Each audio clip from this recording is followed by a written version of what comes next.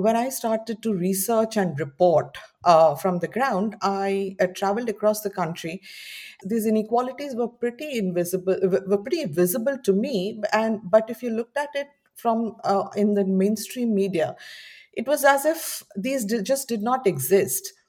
The issues of women and gender diverse persons were completely absent from the mainstream media, and I wondered why.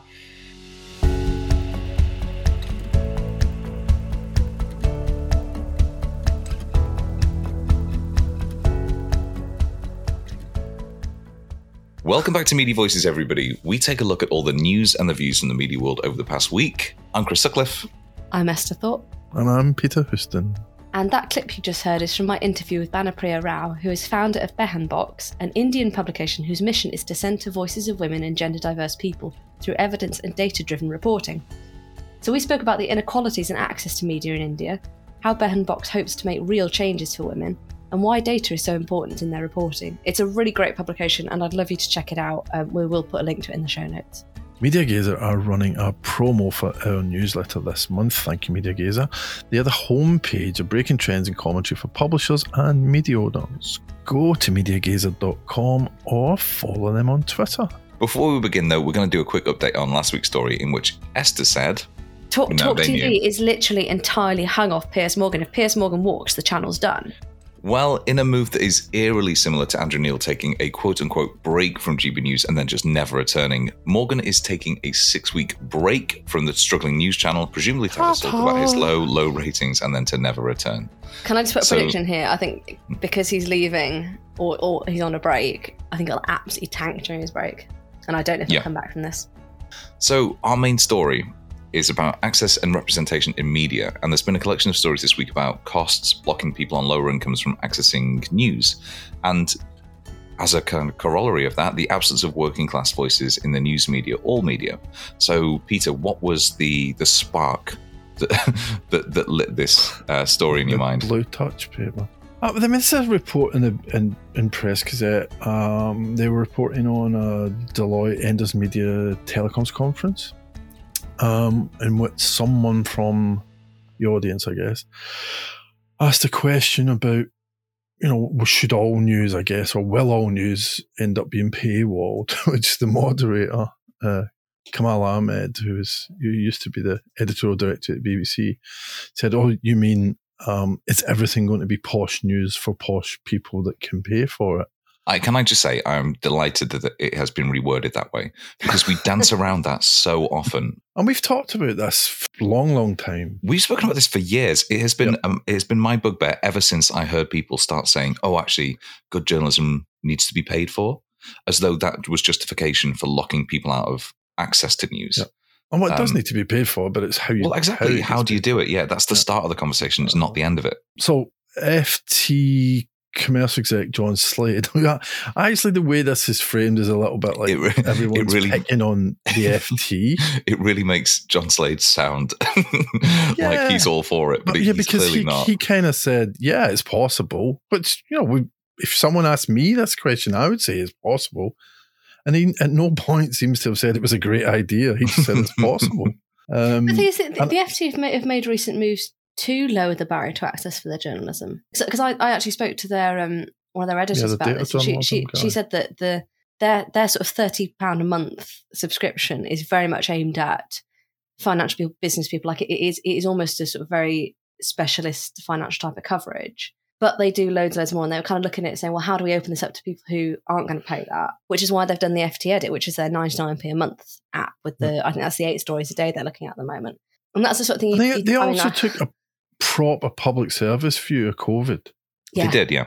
And the Ukraine war. At the same time, this report from Holland was reported by the Fix. And it was a qualitative report basically asking people, it wasn't a huge sample, it was like 70 people, but saying, why don't you pay for news, or why do you not want to pay for news? And they were given a free service and then asked about it. And it wasn't all about money, why they wouldn't pay for it. Some of it was technical access issues. But on the price side of things, they said price was too high. Specifically, the price was too high compared to print. also there was the whole issue with subscription fatigue, and there's a bunch of reasons why people don't pay for news. So it's a very real issue, and it's not just a UK issue. The point of all that is to say that, there is a growing sort of like bifurcation in terms of how newspapers and online news sources think about news.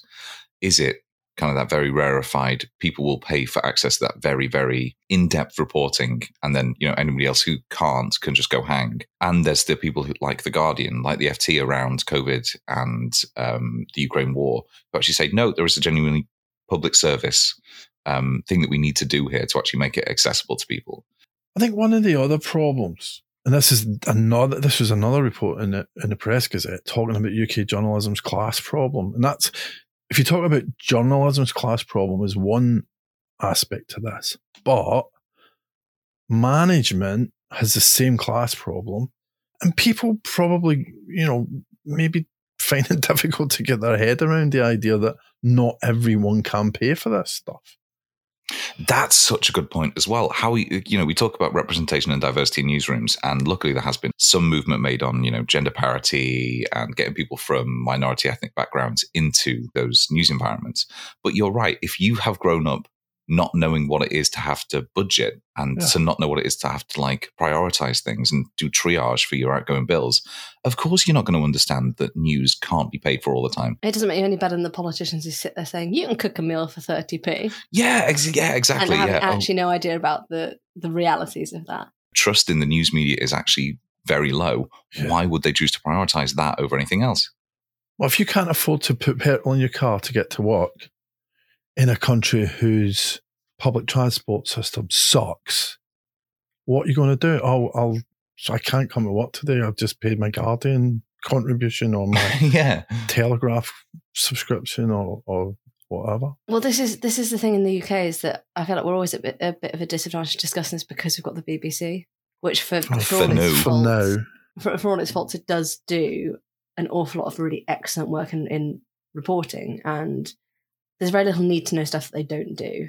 That is true up to a point, but there's loads of communities in this country, whether it's local communities or whether it's people of a particular ethnicity or sexual orientation or whatever it is, that would argue with what you've just said about the BBC. There was a story, I don't know if you knew anything about this, if it's a particularly Scottish thing, but there was a story about Michelle Mone, who's a lord, no, she's not a lord, she's a dame, and her apartment or her flat in London was raided around some PPE deal or whatever. It was never reported on the BBC. I was going to say, the issue is that we don't have a plurality of free-to-access media, increasingly. That's a much better word, Christopher.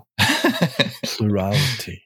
So, I mean, there's obviously no easy solution to this, and I do think that John Slade is probably ruining the fact that he phrased it that way. Yeah, it's not fair on what he didn't say. Yes, make all news paid.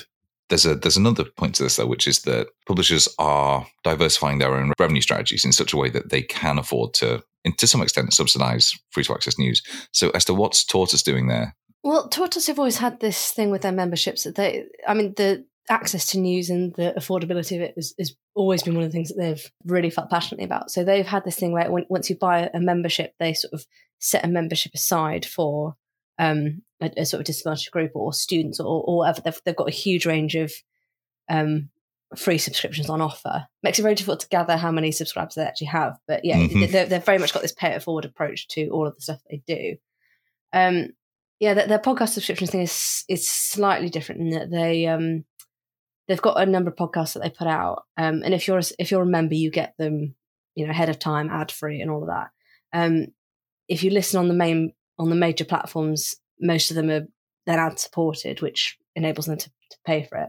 But they've also just started using Apple Podcast subscriptions to gate some of the podcasts. If you don't want to pay for a full Tortoise membership, you can just pay for just the podcast subscription, which is a couple of quid a month. I don't think that necessarily solves the entire access problem, but it is just interesting in the way that it's something Jack Marshall actually spoke about a couple of weeks ago, that he thinks is these huge subscription packages start to become maybe a bit unappealing to consumers, publishers will start maybe slicing certain things off and saying, do you want to subscribe to just this aspect or just this aspect, or like a sort of light subscription, a little bit like the FT Edit. You know what this sounds like? Micropayments. I was just about to say, yeah, we're getting there. We're getting there.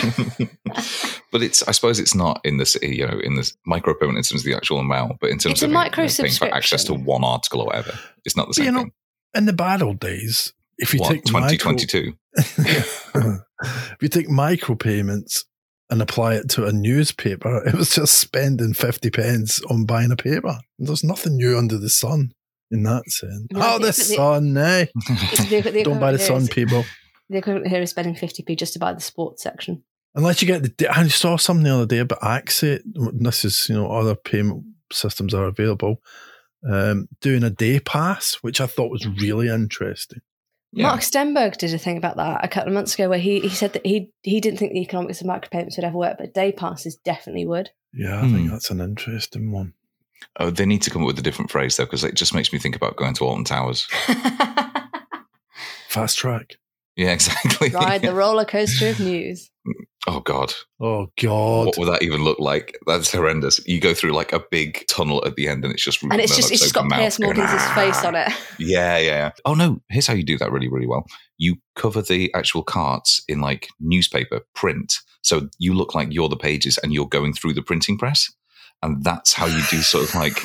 that's how you make it a news-specific roller coaster. This sounds like a computer game, or like what was it called? Roller Coaster Tycoon. Roller Coaster Tycoon. Newspaper Tycoon. Newspaper Roller Coaster Tycoon. Is that a thing? Newspaper Tycoon game.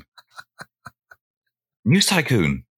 Right. Sorry, we won't have an episode next week. We'll all be playing News Tycoon. So yeah, please do tune into my stream on twitch.tv/Chris Sutts, where I'll be playing News Tycoon. And now for news in brief. Big news from the world of magazines this week. Condé Nast, founded over 100 years ago, publisher of GQ, The New Yorker, Vogue, Wired, serving 72 million people in print, is no longer a magazine company. Well, surely you mean it's folded then, because what other possible explanation could there be for that statement? Well, they've decided because they have 400 million people on their social feeds and 300 and something million going to their websites, that they're not a magazine company anymore. Well, what are they?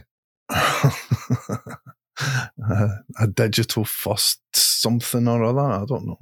Compelling. This story really wound me up, and I get there's some people that are saying that it probably shouldn't have wound me up because I'm focusing on one aspect of it, and it's very true.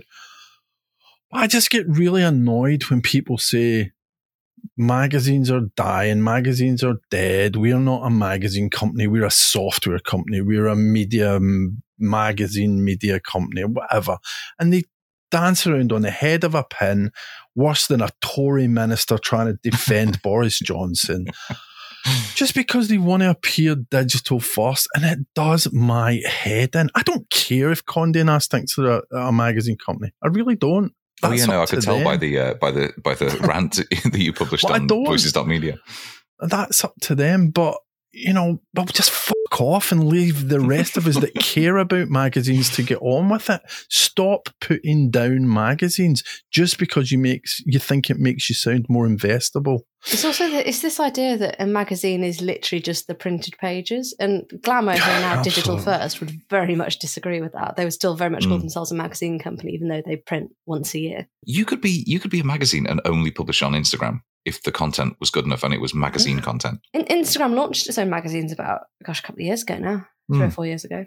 There's people trying to distance themselves from that word, and it's sad. Yeah.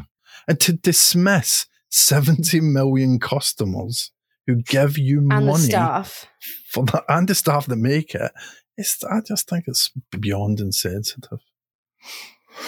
So yeah, that's my little rant for the week. You can read it on the website, but if you don't want to read it on the website, I'm basically saying don't throw your babies out with the bathwater, especially when you have such great looking babies as Vogue and GQ and the New Yorker and Wired. Well, if you don't want to read it, just call Peter up on 07825 and just tell him that you don't think it's a magazine company anymore and listen to the rant. And moving on, Esther, you had a hard time writing your nib because of endless euphemisms.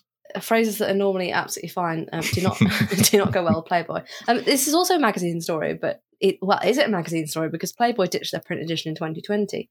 Anyway, Playboy aren't slowing down despite not being a print magazine anymore. They launched their Centerfold platform in December, which is basically an OnlyFans rival. OnlyFans for the... How would you describe OnlyFans if you're not in the know? It's like it is a subscription creator no, it's a creator platform that allows direct subscriptions to people who are creating content, but sometimes quite specialist content. Basically, you can subscribe to mainly women who take their tops off if you pay them a monthly fee. So Cardi B is Centerfold's creative director, which I didn't know. That was news to me. But anyway, so the story here is that Playboy are actually looking to build up a network of influencers to act as a talent pool and help promote Centerfold. So the Drummer's got a really interesting piece looking at how that's all working and their plans to accelerate their DTC business. And I really can't say any more than that because I just start laughing. So I'll put a link to that in the show notes. I mean, I think it's I think it's an interesting one, and there's it's nothing wrong. It's the most modern idea Playboy have had in a long time. But apart from the Rabbitars and their big NFT push, even that sounds wrong. Big NFT push. There's nothing wrong with launching an OnlyFans, and I wish I hadn't gone last here because I always feel like I'm bringing the news roundup down at the end. But semi-related to our main story, the BBC's DG, Tim Davie, has announced a huge tranche of cost-cutting measures across the corporation. We were talking about the BBC before and its vital role in providing free-to-access news for people across the UK and worldwide, actually. So I can't put how worrying this is any better than James O'Malley. So I'm just going to quote him here, and we'll put a link to his blog piece about this in the news roundup. In the long run, this will undermine the universality at the core of the BBC bargain, which will send the corporation into a death spiral. Fewer people will see the value in the BBC, so fewer people will pay the license fee, which means smaller budgets for the BBC, which means less money to spend on content, and on the death spiral goes. But hey, we can all watch Nadine on TikTok, so it's okay. It's not like we'll have nothing to watch.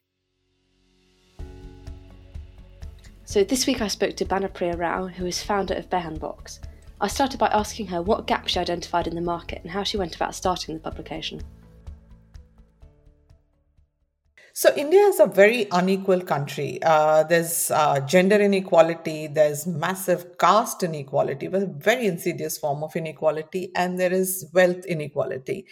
And I used to work as a public policy advocate and as a grassroots activist, and it was plain for me to see when I worked that laws and policies weren't working for the most marginalized and women and gender diverse persons in the country.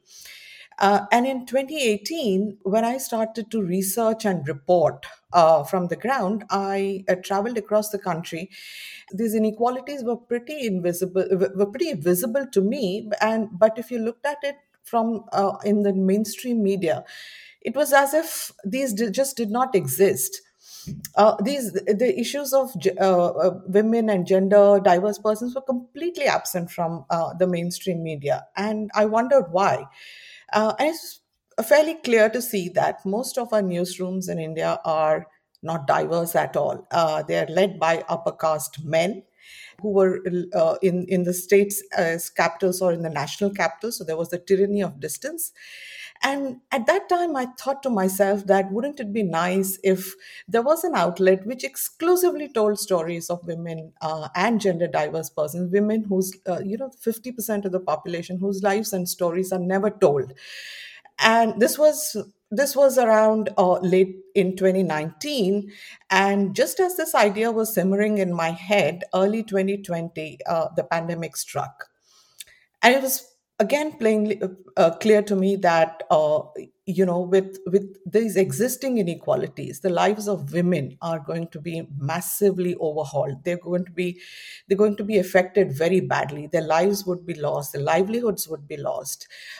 Their gender-based violence would increase. And so I thought that this was just the moment that, despite all the challenges we were facing at that time, that there was a sense of urgency then to start start this thing that has been simmering in my head, and so this exclusive outlet which told stories of women and gender diverse persons came to be about. We started this. And we kept thinking, oh, what should we call it? And we came up with the name Behen Box, because Behen in Hindi means sister. And as this was about an outlet talking about women, we thought that no other name better sort of reflected the shared culture, history, and a struggle against patriarchy and oppression in a way that Behen did. And so it was just just sort of simple for us to go with the name Behen Box, and that's how Behen Box came to be. And that's sort of interesting from the perspective of the media organisations in India. What's consumption like? Are there big inequalities in the way that people access news and important information? There definitely is a big inequality. If you, although with digital access, things are improving quite a bit. But there are certain, the inequalities that you see in the rest of the society are also visible in in the way news and information is consumed. So with digital, with the use of which depends on the use of smartphones, even though the penetration is increasing, it is still highly unequal in the sense that women have lesser ownership of mobile phones. In fact, I think about 30% women in rural and semi-urban India, and also the rest of India, if you look at the figures, own and operate mobile phones. So those inequalities then manifest in the way people consume information and news. But here's the thing also, that what we found was that the demand for this information and news from the population that's left out is also increasing. In fact, the latest survey says that about something about 15% of women actually read newspapers in India. So you see that sort of inequality then seeps into every facet of your life, really. And so news consumption is not going to be any different. But that need for information, especially among the young Indian women from semi-urban India, that's very aspirational, is increasing quite a lot. So is that your target audience, is the people you're writing about, rather than hoping to sort of convince existing elites or people that normally consume this sort of thing? Actually, both. As we were part of the GNI Startups Lab, and one of the things we did as part of design thinking was to go to our audience, existing audience, and understand what is our value proposition for what is the value we bring to them, and most of them were urban Indian women, right? What we realized was that what these women told us was that we live in such privileged bubbles ourselves, that the lives of the women that you write about, which is women from semi-urban, rural India, we just have no idea of the lives they live, and and more importantly, not just the lives they live, but also, the reasons why they live the kind of lives they live. What are the structures that are forcing them to live the kind of unequal lives that they live, which is different from their own. So we saw that kind of information, not just about the lives of women outside of their own privileged bubbles, was important for them, and they needed more of that. Having said that, we also do stories. It's not just about the stories, but the formats in which we tell our stories are using podcasts and more visual narratives in local languages. At the moment, we are using only Hindi, which is one of the languages that's spoken by a large majority in the northern part of India. We're trying to reach this audience that is not served, the young Indian aspirational women who speak Hindi through these formats. But the core value of our storytelling remains for both sets of audiences. It's just the formats that we use are different for different sets of audiences. Yeah. I mean, that's an enormous task. How big is your team? Like, do you use freelancers a lot to go into those communities and find those stories? That's true. Our core team is pretty small. We are four of us, and as it goes with any startup. But what we had started doing very early in our venture was to team up with freelancers. And so these are freelancers who go out and report. But what we also do work with are women-led collectives that are based within these communities in the hinterlands, in rural India. And the reason for doing that is because no one knows the communities better than these people do. And the other thing really was for us to develop this ethic and ethos by which communities of women come from those communities tell their own stories. So we employ these two sort of strategies to get stories from places that are so difficult to reach and sort of have access to. Yeah.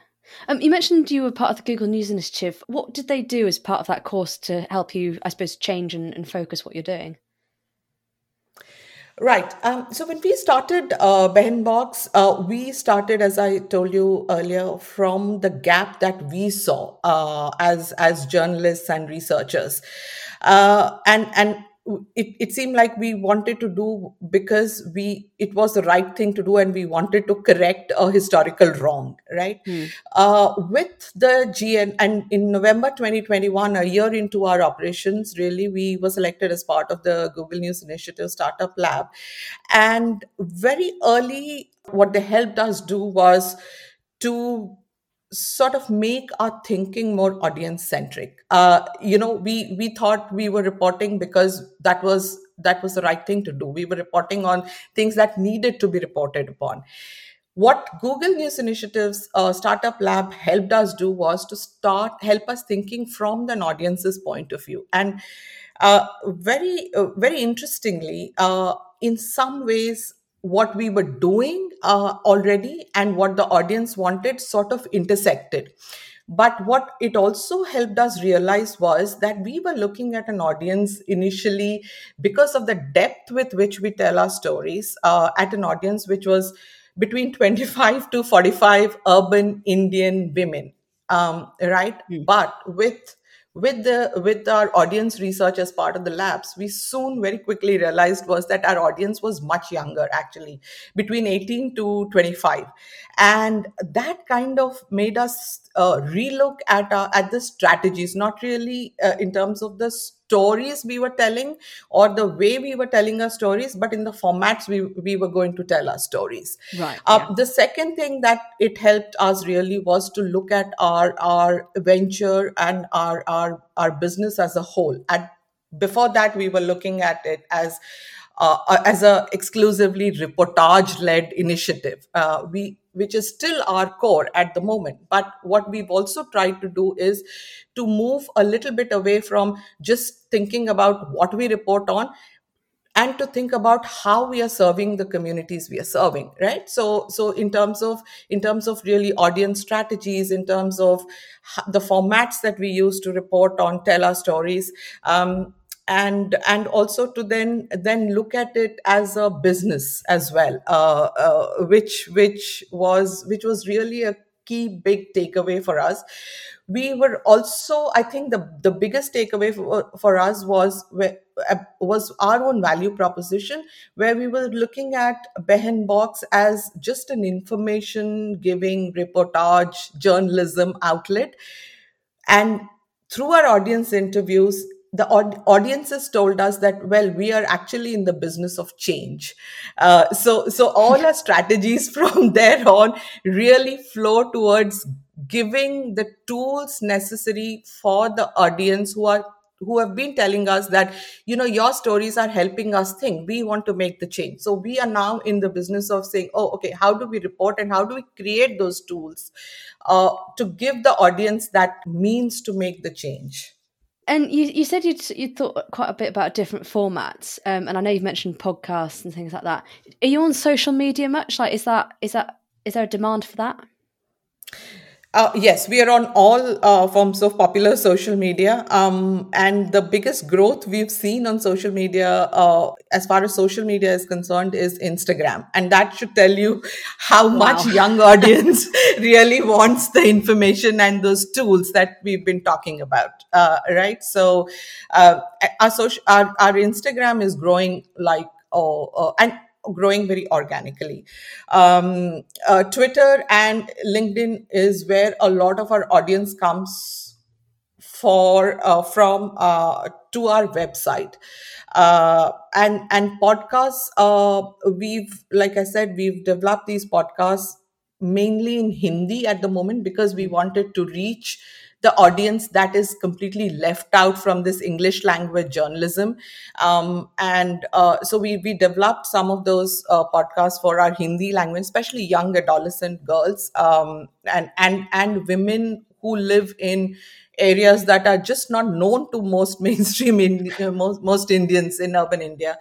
But what we also want to do is to start to also serve the urban Indian women also in terms of knowledge about laws and policies and the history of feminism and so many other things. So we are looking at podcasts as a big medium going forward to reach different sets of audiences. The other thing we do also is work with community radio stations. So there is an audience that's still in urban and rural, semi-urban and rural India that uses, that has access to smartphones. But we are talking about communities that live in absolute sort of any kind of information access. So complete sort of black holes, and that those are places where community radio reaches. So we are tying up with community radio stations to make these audio formats available to them, so that they're able to reach those women that even do not have access to mobile phones. You've talked quite a lot about the kind of people you're hoping to reach. What makes a Behenbok story when you're sort of sitting there and planning what you're going to write or cover? What focuses you? Right. So, like I said, the core of our work is still gender journalism. These other formats are ways in which we want to reach our audience. So when we plan a story, for us, every issue is a gender issue. So we don't look at women's issues as gender issues alone, right? So agriculture is a gender issue. Labor is a gender issue. Violence is a gender issue. Disability is a gender issue. So, and we look at different forms of intersectionality. So, we are big on intersectionality. That is really the core of our reportage. So, when we look at an issue as a gender issue, it's wide ranging, but also the way we look at stories is that we don't report on an event. We don't say that a person has had a instance of sexual violence. Okay. What we try to do is to build that interconnectedness. We tell people the why of things. We tell our reportage, our stories very in a big way talk about why things are the way they are. Why is the justice system not working for the most marginalized women who face sexual violence? Why is it that we don't say, for example, that 3 in 10 women in India are victims of domestic violence? We talk about why violence should be a public health issue and how hospitals and other sort of institutions are failing women who are survivors of domestic violence. So the why is a big part of our storytelling. The third thing that we do, and this is again very important, is that stories of certain communities that need to be told, we always ensure that those are told by women who come from those communities.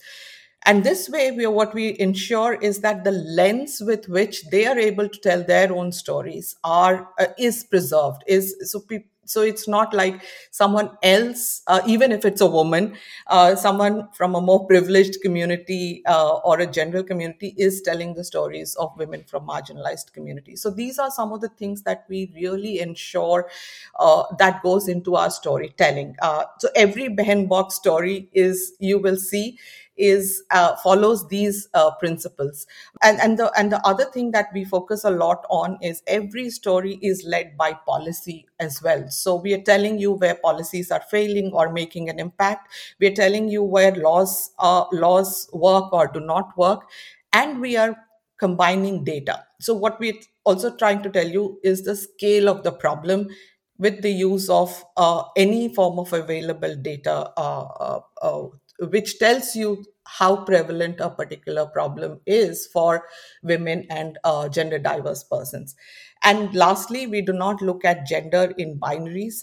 Gender is diverse, and that is something we are trying to also sort of bring about a change in people's thinking and even in the kind of storytelling that happens in mainstream media.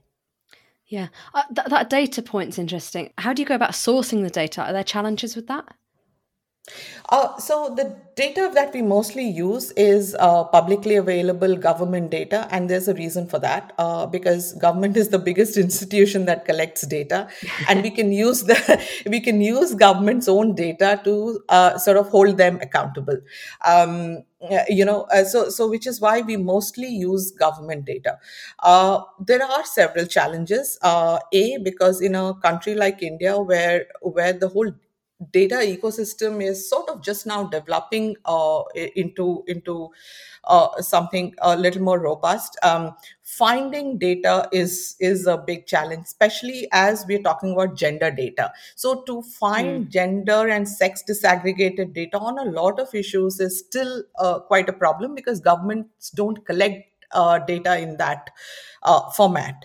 The second problem is, especially as we are talking about gender diverse persons, the data that governments collect are still in binaries. There are men and women, even though there are laws saying now that data needs to be collected on trans persons as well, but very few instances is that being actually carried out. So that is another additional challenge. So if you wanted to talk about trans persons and their situation in the country, you're still relying on old 2011 census data. So there is that, all of that. And one of the reasons why we use data and we focus data, apart from, as I mentioned, talking about the scale of an issue, is really to also impress using our storytelling and mentioning. So wherever possible, we mention where the gaps in data are, right? So yeah, in some ways we feel that at some point governments take notice of this lack of data, or the lack of diversity in data.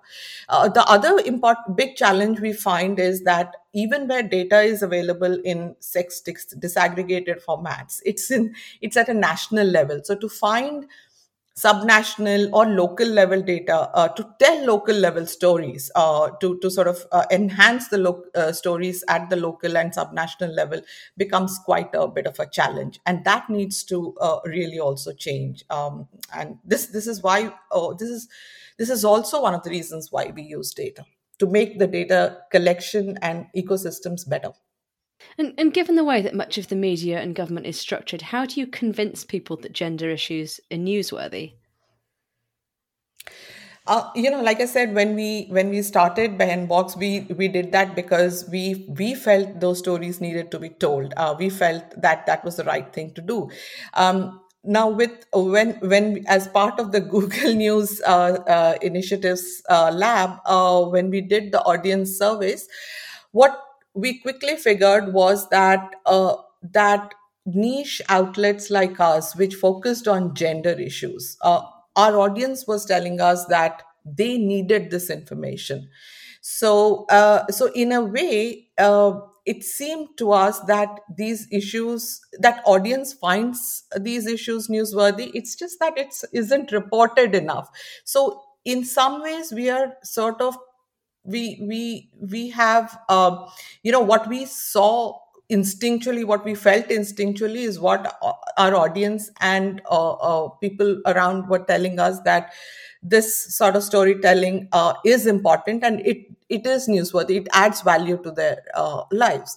The the bigger newsworthiness challenge would be to convince the rest of the media ecosystem to sort of do this as well, because part of the reason why we are doing this, apart from all the gaps we mentioned, was that some needle has to move somewhere, that just one of us or two of us doing this is not enough. You cannot leave out 50% of the population of the country from media coverage, from talking about their lives. That part is where I think we are playing a crucial role, and this we are doing through collaborations with certain friendly media outlets, where we are republishing our stories, where we are collaborating with them to work on certain set of stories together. And this is how we feel that in the larger scheme of things, also things are going to change, and we've seen that happen. For example, when we did our investigative series on healthcare workers in India, very early in the pandemic, and how governments were failing them in paying even the pittance that they're paid as their salaries. The rest of the media kind of very quickly took that up, and even today, when the media talks about these healthcare workers, who, believe me, before the pandemic, a lot of people didn't know this cadre of women healthcare workers existed in the country, and they were doing this really yeoman service for the healthcare system.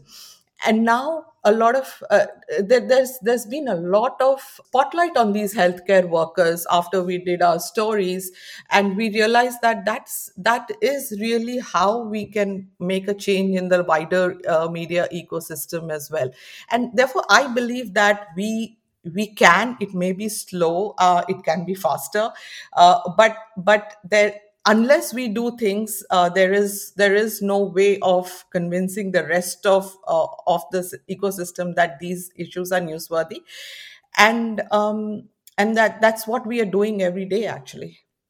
What does the funding model look like for Behenbox? So when we started, we were partly bootstrapped, and we also relied a lot on grants and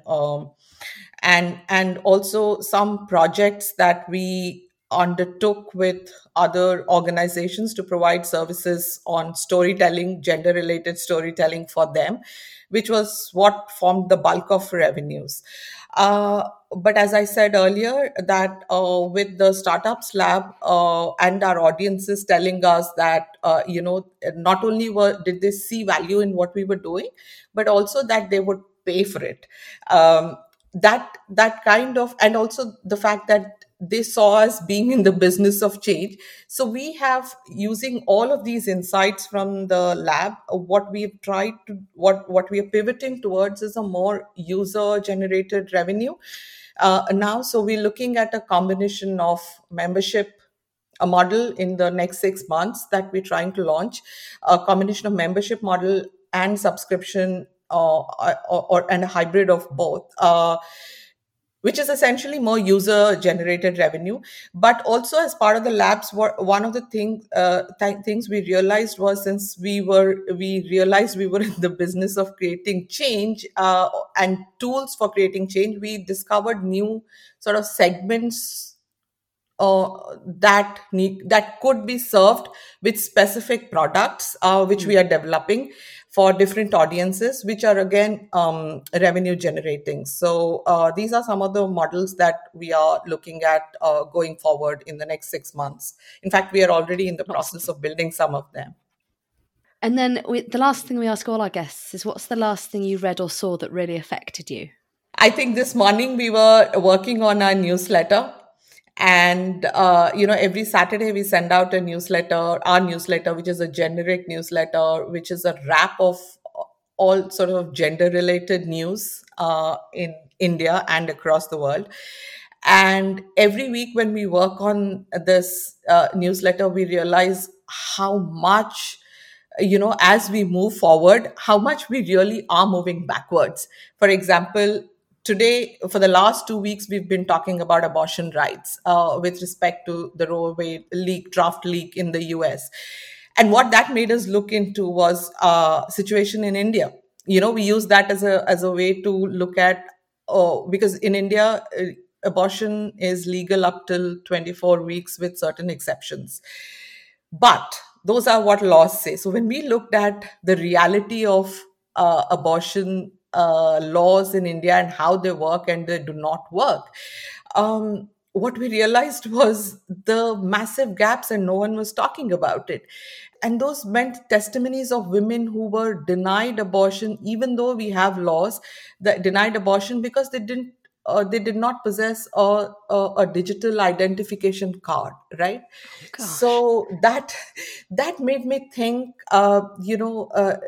every time we move a step forward, we are moving centuries backward. And this is a theme of our newsletter every week after week. And this is why we're doing what we're doing, I suppose.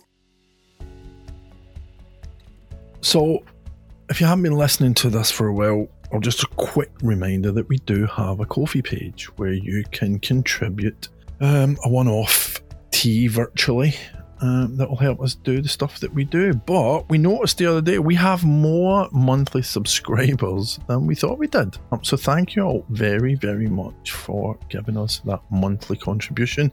And you can do that by going to our website, voices.media.